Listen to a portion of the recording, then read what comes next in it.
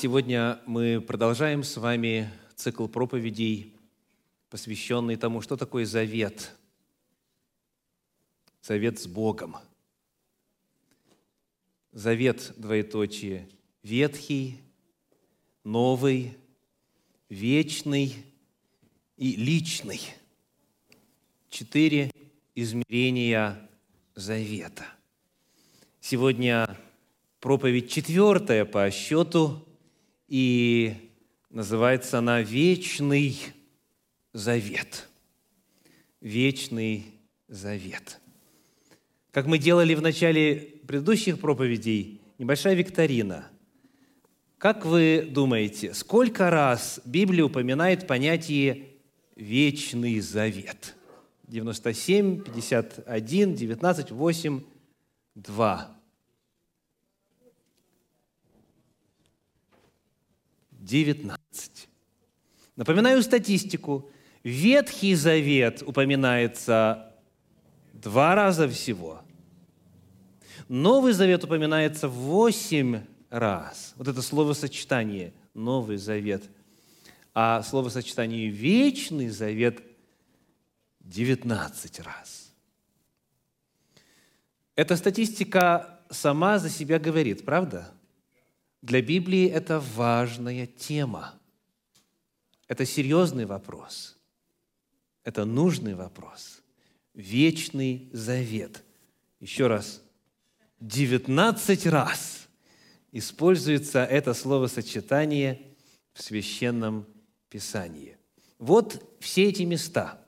В оригинале Танаха, которые были написаны, эти писания, на преимущественно древнееврейском языке, это фраза «берит олам». «Берит» – завет олам, вечный или навсегда. «Берит олам». В апостольских писаниях подлинники, которые были написаны по-гречески, это фраза «диаtheке aionios». «Диаtheке aionios». Вот все места из Священного Писания, где используется это словосочетание «вечный завет». Для тех, кто будет смотреть видео, нажмите паузу, чтобы зафиксировать, и вы можете самостоятельно все это одолеть. Я озвучу для аудиозаписи хотя бы несколько отрывочков. Бытие 9, 16, 17 глава, стихи 7, 13, 19, Исход 31, 16, Левит 24, 8. И последнее место в Священном Писании, послание к евреям, 13 глава, стихи 20 и 21. Если вы пользуетесь поисковой программой или более специализированной программой по изучению Священного Писания, вы там с легкостью найдете все эти места. Итак, каково же библейское определение Вечного Завета? Что это такое? Что такое Вечный Завет? Прочитаем несколько из этих 19 отрывочков. Книга пророка Исаии, 24 глава, стих 5 говорит, Исаии 24, 5.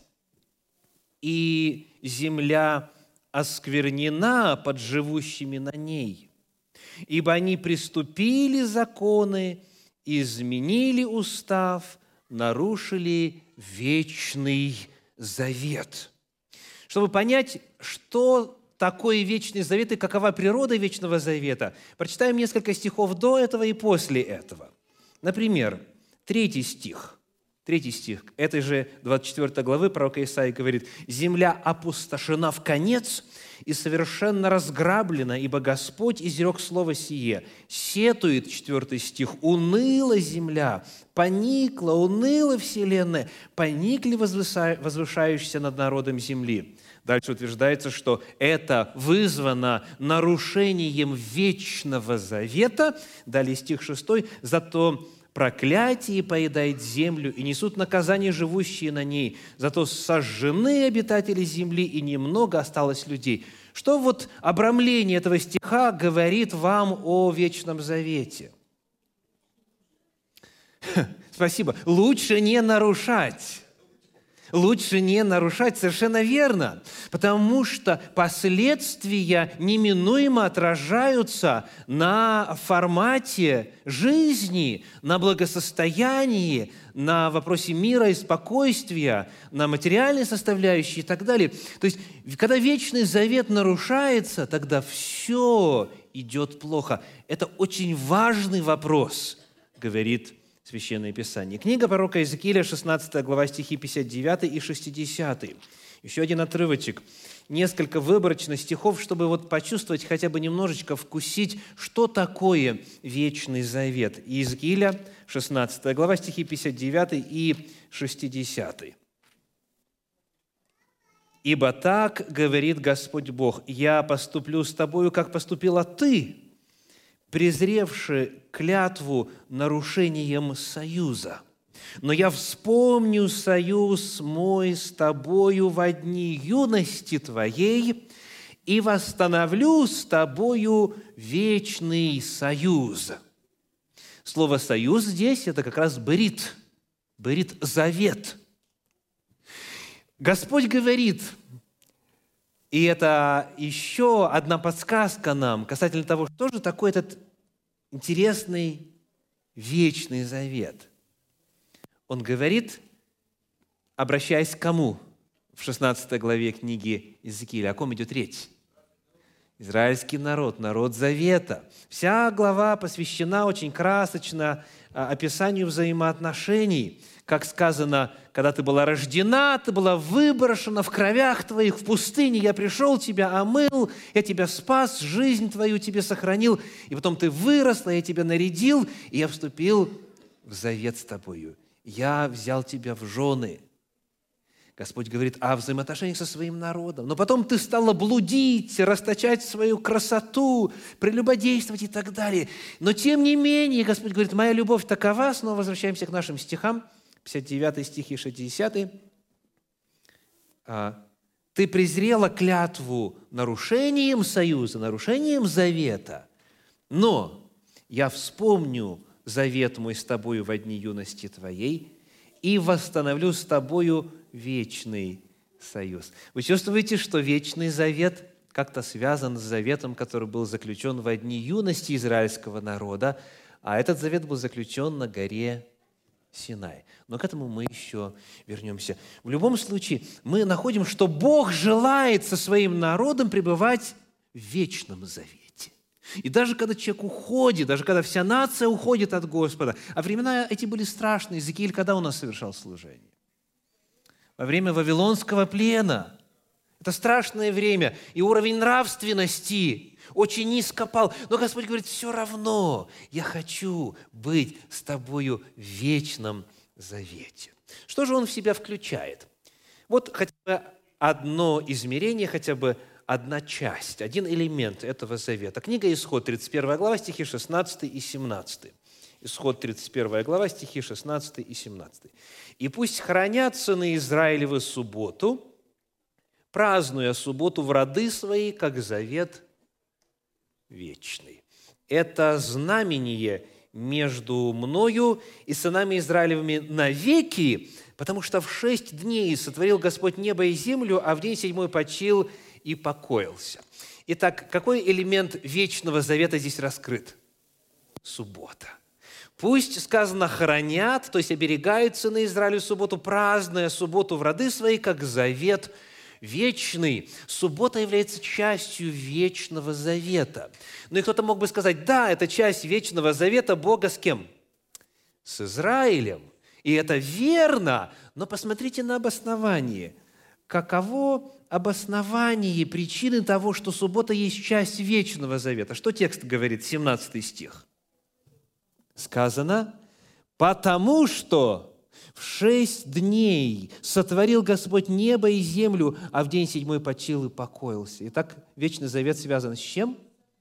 с мирозданием, с сотворением. Он непосредственно вплетен в нить мироздания. Он отражает матрицу мироздания. Он отражает изначальные Божьи планы для земли, для Адама и Евы и всех их детей, еще задолго до первого еврея, задолго до Синая, задолго до синайского законодательства. То есть Господь говорит израильскому народу: «Я тебя ввожу в вечный завет». В тот, который был с каких пор?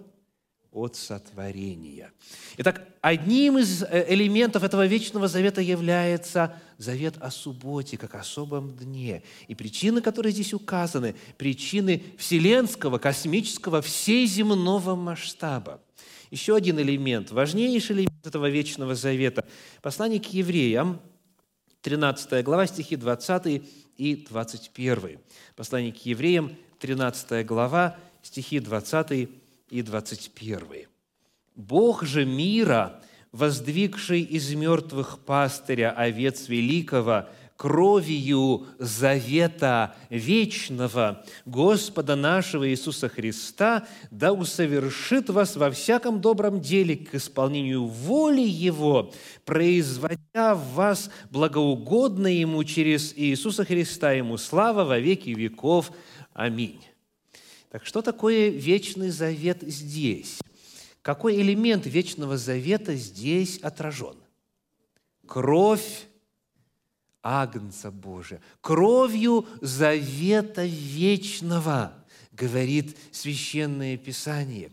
То есть вы видите, что вечный завет вбирает в себя самое начало сотворения и вбирает в себя следующие по значимости события в истории Земли, а именно Голгофскую жертву, смерть Агнца Божия. Это все есть часть одного завета. Какого? Вечного. Это кровь завета вечного. И в рамках этого вечного завета Господь желает сделать следующее. Сказано: «Да усовершит вас». Что сделает? Усовершит. То есть сделает вас совершенными. В каком смысле? Читаем дальше. «Да усовершит вас во всяком добром деле». Как узнать, какое дело доброе, какое нет? Следующий фрагмент. «К исполнению воли Его». И как же это можно человеку грешному жить по воле Божьей? Сказано: «производя в вас благоугодно Ему». Кто это делает? Господь. Господь производит вас благоугодно Ему, чтобы вы жили по Его воле. Вот эта часть вечного завета. Итак, мы сейчас просто контурно, вот так вот в общих словах дали определение. Вечный завет, он непосредственно связан с творением, он тогда уже существовал, и он простирается и вбирает в себя важнейшие события, положившие начало Новому Завету, то есть Агнца Божия Иисуса Христа, Голгофская жертва является частью этого вечного завета. И Господь желает сам, своей силой в нас воспроизвести то, что угодно Ему. Вот хотя бы немножечко о масштабах и о целях вечного завета. Ну, а теперь еще подробнее. Если этот завет вечный, то понятие «вечный» в разных языках может разное означать. Вот в вашем понимании «вечный» может ли означать «безначальный»? То есть «вечный» – это проекция в будущее или проекция в прошлое также? Вот этот вопрос нам сейчас нужно проверить. То есть, когда начался этот вечный завет? Кто положил ему начало и где? Мы прочитаем с вами несколько отрывочков из Священного Писания, удивительнейших отрывочков, которые раскрывают для нас измерение Божьей любви в контексте вот этого вечного завета. Книга «Деяния апостолов», 2 глава, стихи с 22 по 24. Когда мы будем читать, просьба, ответьте на вопрос, следствием чего стали события смерти и воскресения Иисуса Христа? Следствием чего стали события смерти и воскресения Иисуса Христа. 22 по 24. «Мужи израильские, выслушайте слова сии. Иисуса Назарея, мужа, засвидетельствованного вам от Бога силами и чудесами и знамениями, которые Бог сотворил через Него среди вас, как и сами знаете, сего, вот этого Иисуса Христа, по определенному совету и предведению Божию преданного вы взяли и, пригвоздивши руками беззаконных, убили. Но Бог воскресил его, расторгнув узы смерти, потому что и невозможно было удержать его». Итак, следствием чего стали события смерти и воскресения Иисуса Христа? Спасибо. Следствием определенного совета и предведения Божия. То есть, это не было случайное событие. При всем трагизме этого события смерть Агнца Божия была результатом Божия предведения и Божьего совета. Так? Когда же этот совет имел место? 1 Петра, 1 глава, стихи с 18 по 20. Первое послание апостола Петра, 1 глава, стихи с 18 по 20. «Зная, что не тленным серебром или золотом искуплены вы от суетной жизни, преданной вам от отцов, но драгоценную кровью Христа, как непорочного и чистого агнца, предназначенного еще прежде создания мира, но явившегося в последние времена для вас». Итак, когда этот совет состоялся, когда это предвидение имело место? Прежде создания мира. Прежде создания мира был предназначен Агнец Божий Иисус Христос, когда еще ничего не было, еще Вселенной не было, еще никакого Божьего творения не было. Агнец уже был предназначен, предопределен, уже состоялся Божий совет. Еще один удивительный отрывок. Послание в Ефес, 1 глава, стихи 3 и 4. Ефесянам 1 глава, стихи 3 и 4 отвечают на вопрос, когда произошло наше избрание? Когда произошло наше избрание? Благословен Бог и Отец Господа нашего Иисуса Христа, благословивший нас во Христе всяким духовным благословением в небесах, так как Он избрал нас в Нем, то есть во Христе Иисусе, прежде создания мира, чтобы мы были святы и непорочны пред Ним в любви. Итак, прежде создания мира, когда не только нас не было, еще наших прародителей Адама и Евы не было, земли самой не было, вселенной не было, ничего еще не было, а Бог уже нас избрал во Христе Иисусе. Когда произошло наше избрание? Прежде создания мира. Вот куда уходит своим происхождением вечный Божий завет. Еще один удивительный отрывочек. Давайте вот на такой вопрос ответим на основании Священного Писания. Когда нам была дана благодать? Когда нам была дана благодать? Второе послание Тимофею, 1 глава, 9 стих. 2 Тимофею, 1 глава, 9 стих. Сказано: «Спасшего нас и призвавшего званием святым не по делам нашим, но по своему изволению и благодати, данной нам во Христе Иисусе, когда? Прежде вековых времен». Аллилуйя! Благодать была нам дана, слышите? Благодать была во Христе Иисусе нам дана прежде вековых времен.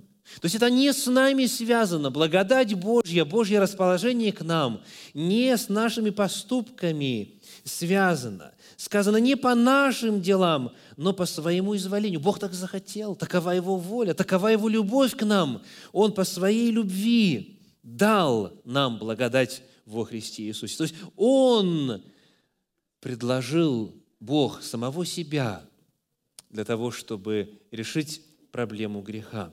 Послание Титу, 1 глава, 2 стих. «Когда нам была обещана вечная жизнь». Титу 1, 2 написано: «В надежде вечной жизни, которую обещал неизменный в Слове Бог прежде вековых времен». Бог обещал вечную жизнь прежде вековых времен. Вопрос: кому Бог обещал? Кто тогда был, кроме Бога?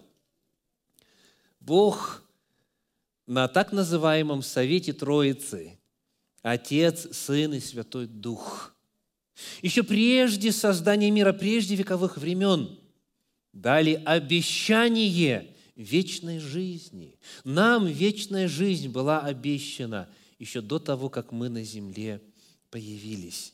И, наконец, книга Откровения, 14 глава, 6 стих говорит, Откровение 14:6: «И увидел я другого ангела, летящего посредине неба, который имел вечное Евангелие, чтобы благовествовать живущим на земле и всякому племени, и колену, и языку, и народу». Какова природа Евангелия? Это вечное Евангелие.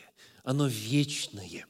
Потому, когда мы задаем вопрос о том, что значит завет вечный, когда было определено, когда было назначено, когда было записано то, что Господь вступит с грешниками, с падшими человеческими существами во взаимоотношения заветные, когда было установлено то, что Бог нас, людей, спасет, библейский ответ удивителен.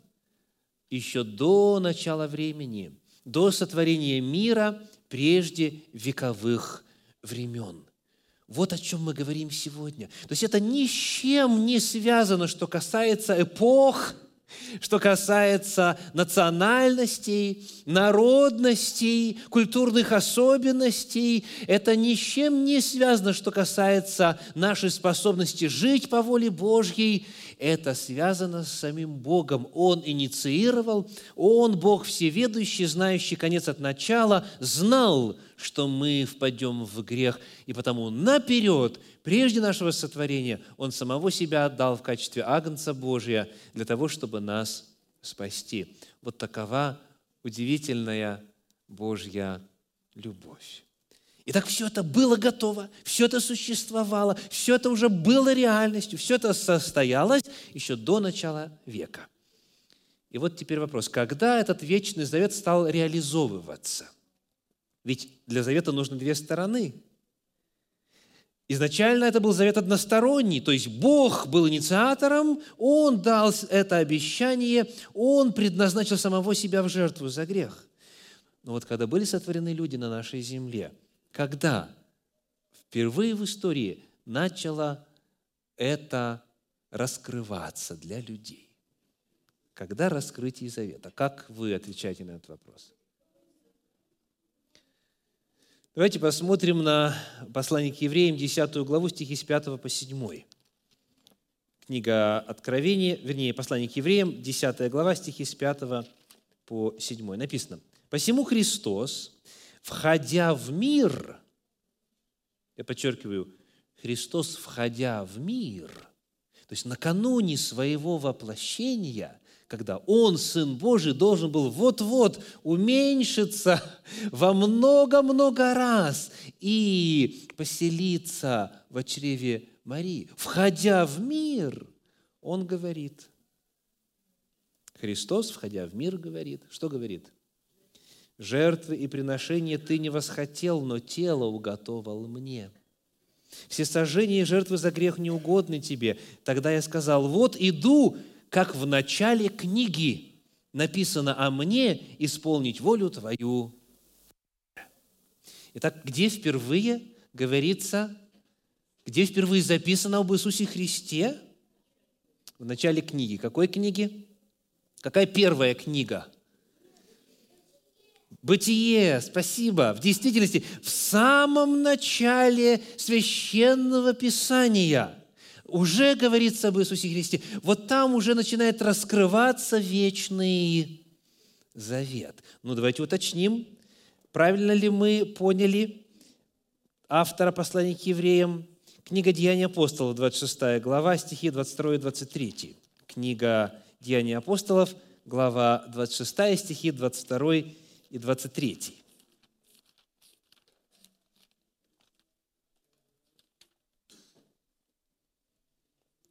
«Но, получив помощь от Бога, я до сего дня стою, свидетельствуя малому и великому, ничего не говоря», это слова апостола Павла, «ничего не говоря, кроме того, о чем пророки и Моисей говорили, что это будет», то есть, что Христос имел пострадать, став первым из мертвых, возвестить свет народу иудейскому и язычникам. Итак, начиная с кого? Было известно, что Христос должен пострадать, умереть и воскреснуть, начиная с Моисея. И апостол Павел говорит, на протяжении всего своего служения я ни о чем другом не говорил, кроме как о том, что Моисей и пророки свидетельствовали. Итак, в начале книги «Бытие», первой книги Моисеевой, говорится об Иисусе Христе. О Христе писали пророки, и начиная с первого из них, кто принял участие в создании канона Священного Писания, начиная с пророка Моисея.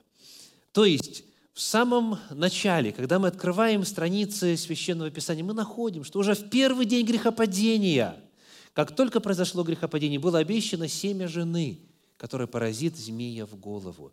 И эту надежду, и эту веру Ева сохраняла, что было отражено в именах, которые она давала своим сыновьям. И эту веру пронесли люди Божьи через все столетия, через все века, пока главное событие истории Земли не состоялось – жертва Иисуса Христа во исполнение вечного завета. Какова природа этого вечного завета? Прочитаем еще один отрывочек. Книга Псалтирь, 110 глава, стихи 7 и 8. Псалом 110, стихи 7 и 8. «Дела рук его истина и суд, все заповеди его верны, тверды навеки и веки, основаны на истине и правоте». Итак, этот вечный завет, начавшийся от века, то есть до начала времени, прежде вековых времен, он и будет существовать, доколе? Всегда. Сказано, они тверды на веки и веки. В Евангелии от Матфея, в 5 главе, в стихах 17 и 18 находятся слова, которым мы уже уделяли довольно времени в этом цикле проповеди. Христос говорит: «Доколе стоит небо и земля, ни одна иота, ни одна черта из закона не пропадет, пока не исполнится все». Итак, доколе мироздание стоит, до тех пор Божье откровение, начиная с книг Моисея, слышите? Вечный завет где начинается? Начиная с первой книги Моисея. Начиная с книги Моисея, до тех пор он будет действовать. И вот почему. В книге Откровения в 11 главе нам дана возможность ближе к концу главы заглянуть в самое сокровенное место Вселенной, в саму сердцевину мироздания. Книга Откровения, 11 глава, 19 стих. Написано: «И отверзся, открылся храм Божий на небе, и явился ковчег завета его в храме его, и произошли молнии, и голоса, и громы, и землетрясения, и великий град». Итак, что открылось Иоанну? Святое святых небесного святилища. И он увидел там ковчег завета. Почему ковчег называется ковчегом завета? Потому что он был вместилищем условий завета, и потому что в этом отделении лежала книга завета. В книге Второзакония, в 31 главе, стихи 9, 25 и 26 об этом свидетельствуют. Второзаконие, 31 глава, стихи 9, 25 и 26. Говорится, что Моисей записал в книгу закон сей. Он записал в книгу закона и положил одесную ковчега завета». То есть Святое Святых было вместилищем текста завета. Святое Святых было местом, где хранились условия договора, а там лежало 10 заповедей и книга завета. Закон Господень, так называемый закон Моисеев. Вот это текст завета. Так вот теперь вопрос. Кто записал оригинал книги закона?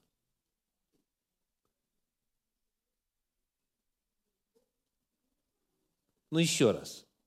В небе, в небесном святилище, во святая святых находится вместилище завета. Моисей ли сделал сразу под копирку 2 копии, и Господь на небо забрал? Или же наоборот? Или же наоборот? Оригинал книги Завета находится на небе, в небесном святилище. И кто написал?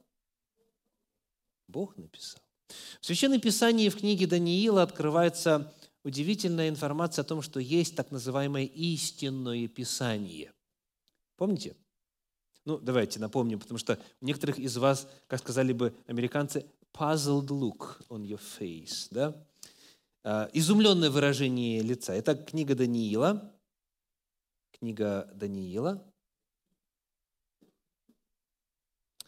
10 глава, 21 стих. Контекст. С Даниилом, с Божьим пророком беседует небесное существо. Ангел, какое-то духовное существо. Книга Даниила, 10 глава, 21 стих. Читаем. «Впрочем, — говорит ангел, — я возвещу тебе, что начертано в истинном Писании. И нет никого, кто поддерживал бы меня в том, кроме Михаила, князя вашего». Ангел говорит тебе, пророку, который пишет священное Писание для земли, я тебе сообщу о чем? О том, что написано в истинном Писании. Да, в оригинале. Оригинал на небе. Оригинал на небе. То есть Слово Божье на небе. Вот тот закон, который Господь в свое время открыл Моисею, был лишь копией, записанной Моисеем под диктовку Всевышнего, потому что на небе есть оригинал. И вот земное святилище было устроено по подобию небесного святилища. И в земном святилище Тора оказалась, свиток Торы, потому что изначально он есть в небесном святилище. Вот насколько древний текст Вечного Завета. Потому какие есть догадки, когда он был записан, текст Вечного Завета? Когда было создано Вечное Писание?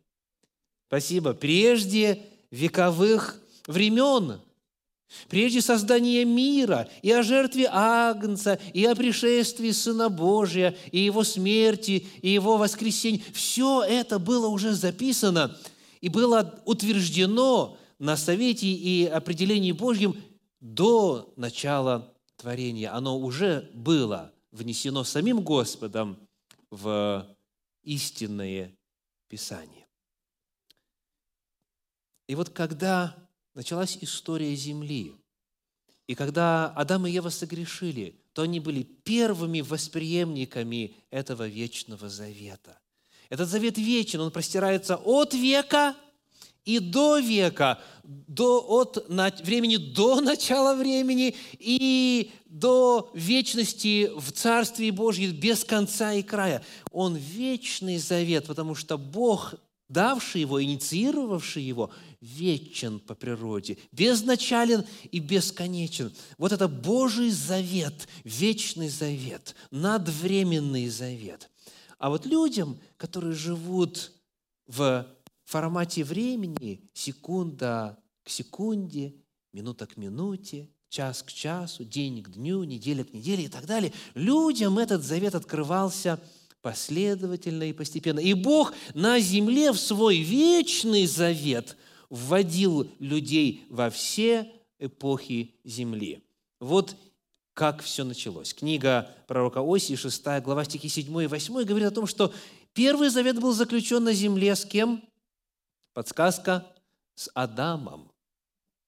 С Адамом. Сказано, но они, подобно Адаму, нарушили завет. Слышите? Адам был первый, Адам и Ева, с ними Бог заключил завет. Далее по истории кто? Дальше? Какое имя упоминается, в отношении которого сказано, что Бог с ним заключил завет, и прямо сказано, что был вечный завет? Кто? Ной, конечно же. Ной накануне всемирного потопа. Конечно же, все вот эти праведники, вся мессианская линия патриархов, упомянутая в 10 главе, вернее, в 5 главе, в начале, в 5 главе книги «Бытие», и затем в 10 и дальше, все они были в завете, потому что они жили, ожидая пришествия Избавителя. Но вот в отношении Ноя четко сказано, что Ной был в завете. Дальше кто? Уже прозвучало Авраам. Затем Исаак. В отношении него сказано, вот завет. В отношении Иакова дальше сказано, а от Иакова родились 12 сыновей, ставших родоначальниками народа израильского. И затем завет был уже заключен на горе Синай с израильским народом. И затем в истории израильского народа неоднократно в этот завет входили новые люди. Скажем, Иисус Навин вводит народ в завет. Сказано, заключили завет, произнесли условия, на камнях написали условия, перенесли жертву. Потом проходит время, Самуил заключает завет. В промежутке некоторые из судей израильских заключали завет. Давид заключает завет, Соломон заключает и так далее, и так далее. То есть, представьте себе, вот завет вечный, небесный, по своей природе неизменный, в нем отражена вся воля Божья, все условия завета, все обетования, а вот люди на земле. И в каждую эпоху со всяким человеком на земле Бог хотел заключить завет, ввести землян в то вечное, в то совершенное, святое, что Он приготовил еще прежде создания мира. Вот какую картину открывает нам Священное Писание. Общество завета началось на земле с Адама и Евы. И последовательно в него входили разноплеменные люди из разных народов, которые желали взаимоотношений с Господом. Они вступали с Ним в завет. Итак, каково библейское определение Вечного Завета? Во-первых, Вечный Завет был сформулирован еще до создания мира. Так говорит Библия. Еще до создания мира. Во-вторых, он записан в книге Завета, во-первых, где?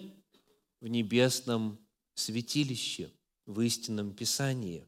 В него последовательно входили верные Богу разных поколений истории земли. Он был дан, этот завет, в письменном виде, когда? На горе Синай. Это впервые Бог кодифицировал, впервые передал содержание той книги Моисею, и появилась книга на земле. Книга на земле. В письменном виде Вечный Завет был дан на Синае. Вот это библейское откровение Вечного Завета. Вы видите таким образом, дорогие, что Бог не делит эпохи на ту и другую, не делит людей на своих и чужих. Мы все Его дети, мы все оказались в беде, вне зависимости от национальной и этнической принадлежности. И всех Он нас желает спасти. И для этого Он сам сформулировал, записал, инициировал и осуществил Вечный Завет, в который приглашает всех людей, вне зависимости от эпохи. Текст Вечного Завета тождественен тексту так называемого Ветхого Завета, который дан был на горе Синай. Он же тождественен тексту Нового Завета, ибо Господь говорит через пророка Иеремию: «Я запишу Тору мою в Новом Завете в сердце их». Текст Завета всегда был одинаков. В разные эпохи жертвенная составляющая менялась. Кровь агнцев, кровь жертвенных животных, теперь кровь Агнца Божия Иисуса Христа. Но все происходит по тем же принципам, по тем же нравственным нормам, по тем же механизмам, потому что это Вечный Завет. Есть один отрывок в Священном Писании, который приводят те, кто мыслит по-другому, кто мыслит, что сам Господь хотел того, что называется Ветхим Заветом. Есть точка зрения, которая в христианстве, к сожалению, довольно широко распространена, согласно которой Бог в разные эпохи с разными людьми устанавливал разные взаимоотношения и разные условия были. Вот этот отрывочек, это послание к Галатам, 4 глава, стихи с 22 по 31. Отрывочек из труда апостола Павла, и в конце сегодняшней проповеди я предлагаю вам на него взглянуть. Учит ли в действительности апостол Павел, что Бог желал двух разных заветов, двух разных форматов, двух разных условий и двух разных народов? Галатам 4 глава, с 22 по 31. «Ибо написано: Авраам имел двух сынов, одного от рабы, а другого от свободной. Но который от рабы, тот рожден по плоти, а который от свободной, тот по обетованию. В этом есть иносказание. Это два завета. Один от горы Синайской, рождающей в рабство, который есть Агарь, ибо Агарь означает гору Синай в Аравии и соответствует нынешнему Иерусалиму, потому что он с детьми своими в рабстве, а Вышний Иерусалим свободен, он матерь всем нам. Мы, братья, дети обетования по Исааку. Но как тогда рожденный по плоти гнал рожденного по духу, так и ныне. Что же говорит Писание? «Изгони рабу и сына ее, ибо сын рабы не будет наследником вместе с сыном свободной». Итак, братья, мы дети не рабы, но свободны. Итак, вот здесь два завета. Говорится о том, что два завета? Да, есть два завета, говорит апостол Павел. Нам нужно понять, что стало причиной того, что появилось два завета. И кто учредил то, что появилось два завета? Ну, во-первых, вспомним традиционное толкование. Например, известный новозаветный богослов Уильям Баркли пишет: «Агарь символизирует обетование закона, заключенного на горе Синай, которая находится в Аравии, в области, где проживают потомки Агари. Агарь сама была рабыней, и все рожденные ею дети были рабами. Заповеди, в основе которых лежит закон, превращают людей в рабов закона». То есть мысль такая, что Бог дал завет для рабства. Бог учредил закон, который порабощает. И Агарь является здесь символом этого завета. Дальше Уильям Баркли пишет: «Дитя Агари рождено по плоти, то есть естественным образом. Соблюдение закона – самое лучшее, что они могли делать. Сара же, напротив, символизирует новый завет в Иисусе Христе. Бог установил новые отношения с людьми не на основе закона, а на благодати». Распространенная точка зрения. Давайте быстренько вспомним, когда нам была дана благодать. Прежде вековых времен. Тогда же, когда был записан текст завета, Тора небесная. Следовательно, между Торой и благодатью, между законом и благодатью не может быть никакого противоречия. Благодать открывается с первых страниц Торы и сияет на каждой практически странице закона. Ибо закон показывает, как жизнь обрести грешнику, недостойному этой жизни, недостойному помилования. Но, тем не менее, вот эта точка зрения существует, что Бог вот одних в рабство поместил, а других в свободу поместил, и, соответственно, тут у нас закон, отсюда рабство, а тут благодать и, соответственно, свобода. Давайте мы зададим первый вопрос.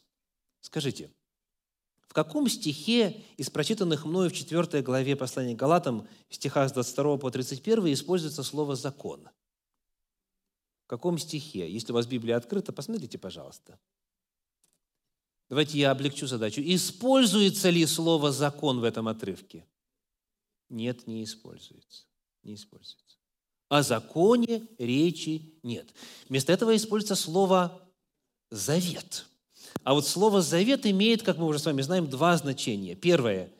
Завет – это текст, это договор, это 613 заповедей, на основании которых потом уже появляется что? И это второе определение. Что такое завет? Во-вторых, это взаимоотношения. Завет – это союз. Есть текст, на основании которого союз заключается, а есть затем сами взаимоотношения, которые развиваются. И вот в том, как они развиваются, есть две переменных. Какие? Первая. Бог, одна сторона завета, вторая – народ. Что со стороны Бога в плане условий завета происходит, что Писание говорит? Послание к евреям, 8 глава, 10 глава, которая цитирует Иеремию 31 главу. «Я оставался в союзе», в оригинале «берит», в завете с ними». То есть Бог неизменен. Что происходит со стороны Израиля? Вот это ключевой вопрос. То есть апостол Павел здесь не говорит о тексте. Закон, он уже нам написал, свят, праведен и добр. Духовен, он совершенен закон. Так? Но помимо закона, который призван быть основанием взаимоотношений, есть сами взаимоотношения. И вот эти взаимоотношения, к сожалению, далеко не всегда были идеальными. Второй вопрос. Скажите, какой предлог использует апостол Павел, когда описывает гору Синай? Предлог «от» или «на»?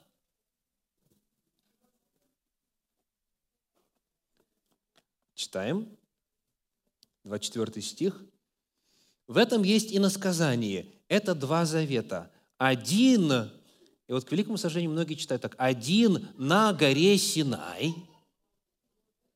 То есть, как бы описывая то, что Бог дал, сам текст завета, сам закон. А другой – это на другой горе, так, на Голгофе. А текст на самом деле о чем говорит? Один от горы Синайской. Не на горе, а от горы Синайской. То есть, что описывается? История описывается. Апостол Павел говорит, что, к сожалению, с момента заключения завета на горе Синайской, от горы Синайской, то есть в исторической перспективе, народ очень часто был в рабстве. Мы читаем в книге пророка Иеремии в 31 главе, в стихах 31 и 33 и 32, «Тот завет мой они нарушили. Тот завет мой они нарушили, когда я взял их за руку и вывел их из земли египетской». То есть, как только фактически не успел Бог произнести текст 10 заповедей, что происходит? Тут же золотой телец был изготовлен. Пока Моисей там все остальные заповеди получал, народ уже себе сделал идола. То есть от горы Синайской тот завет нарушался.